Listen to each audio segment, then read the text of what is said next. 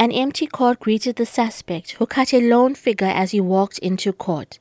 Spokesperson for the National Prosecuting Authority in KwaZulu-Natal, Natasha Kara, recounts the court proceedings. The accused abandoned his application for bail in court. He does stand accused of one count of murder. The accused tendered a plea of not guilty. Meanwhile, a sense of grief, shock, disbelief and anger hung over the funeral of the 7-year-old boy, who was laid to rest in West Ham, Phoenix, yesterday. He was strangled to death, allegedly by a family member, in the early hours of Monday morning. The boy cannot be named to protect the identity of his 4-year-old sister, who was with him at the time of the death.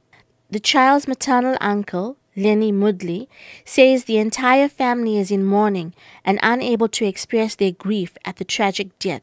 It was too sorrowful to even explain. For a 7-year-old child, a different case if a baby was sick, knowing that he's going to pass away, it's fine. But for a baby's life to be taken away. Mudley shares memories of the love and bond he had with his nephew.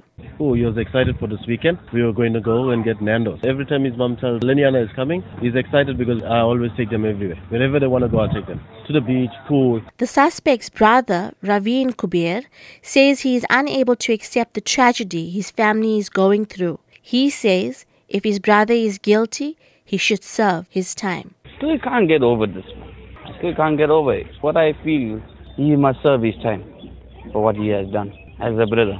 I'm so heartbroken because one girl is left. Imagine how she's going to feel when she's growing up. He's my bro, but I'm against him for what he did. Phoenix SAPS spokesperson, Captain Louise Naidu, says their investigations are at a sensitive stage. She explains how police made the arrest.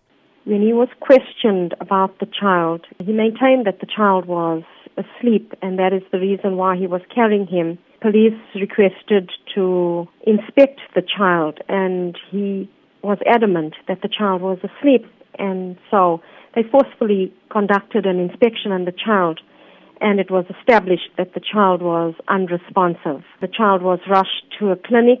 Unfortunately, he was declared dead on arrival. It is at a sensitive stage, but unfortunately, investigation has to continue, and the mother will be interviewed in the process as well.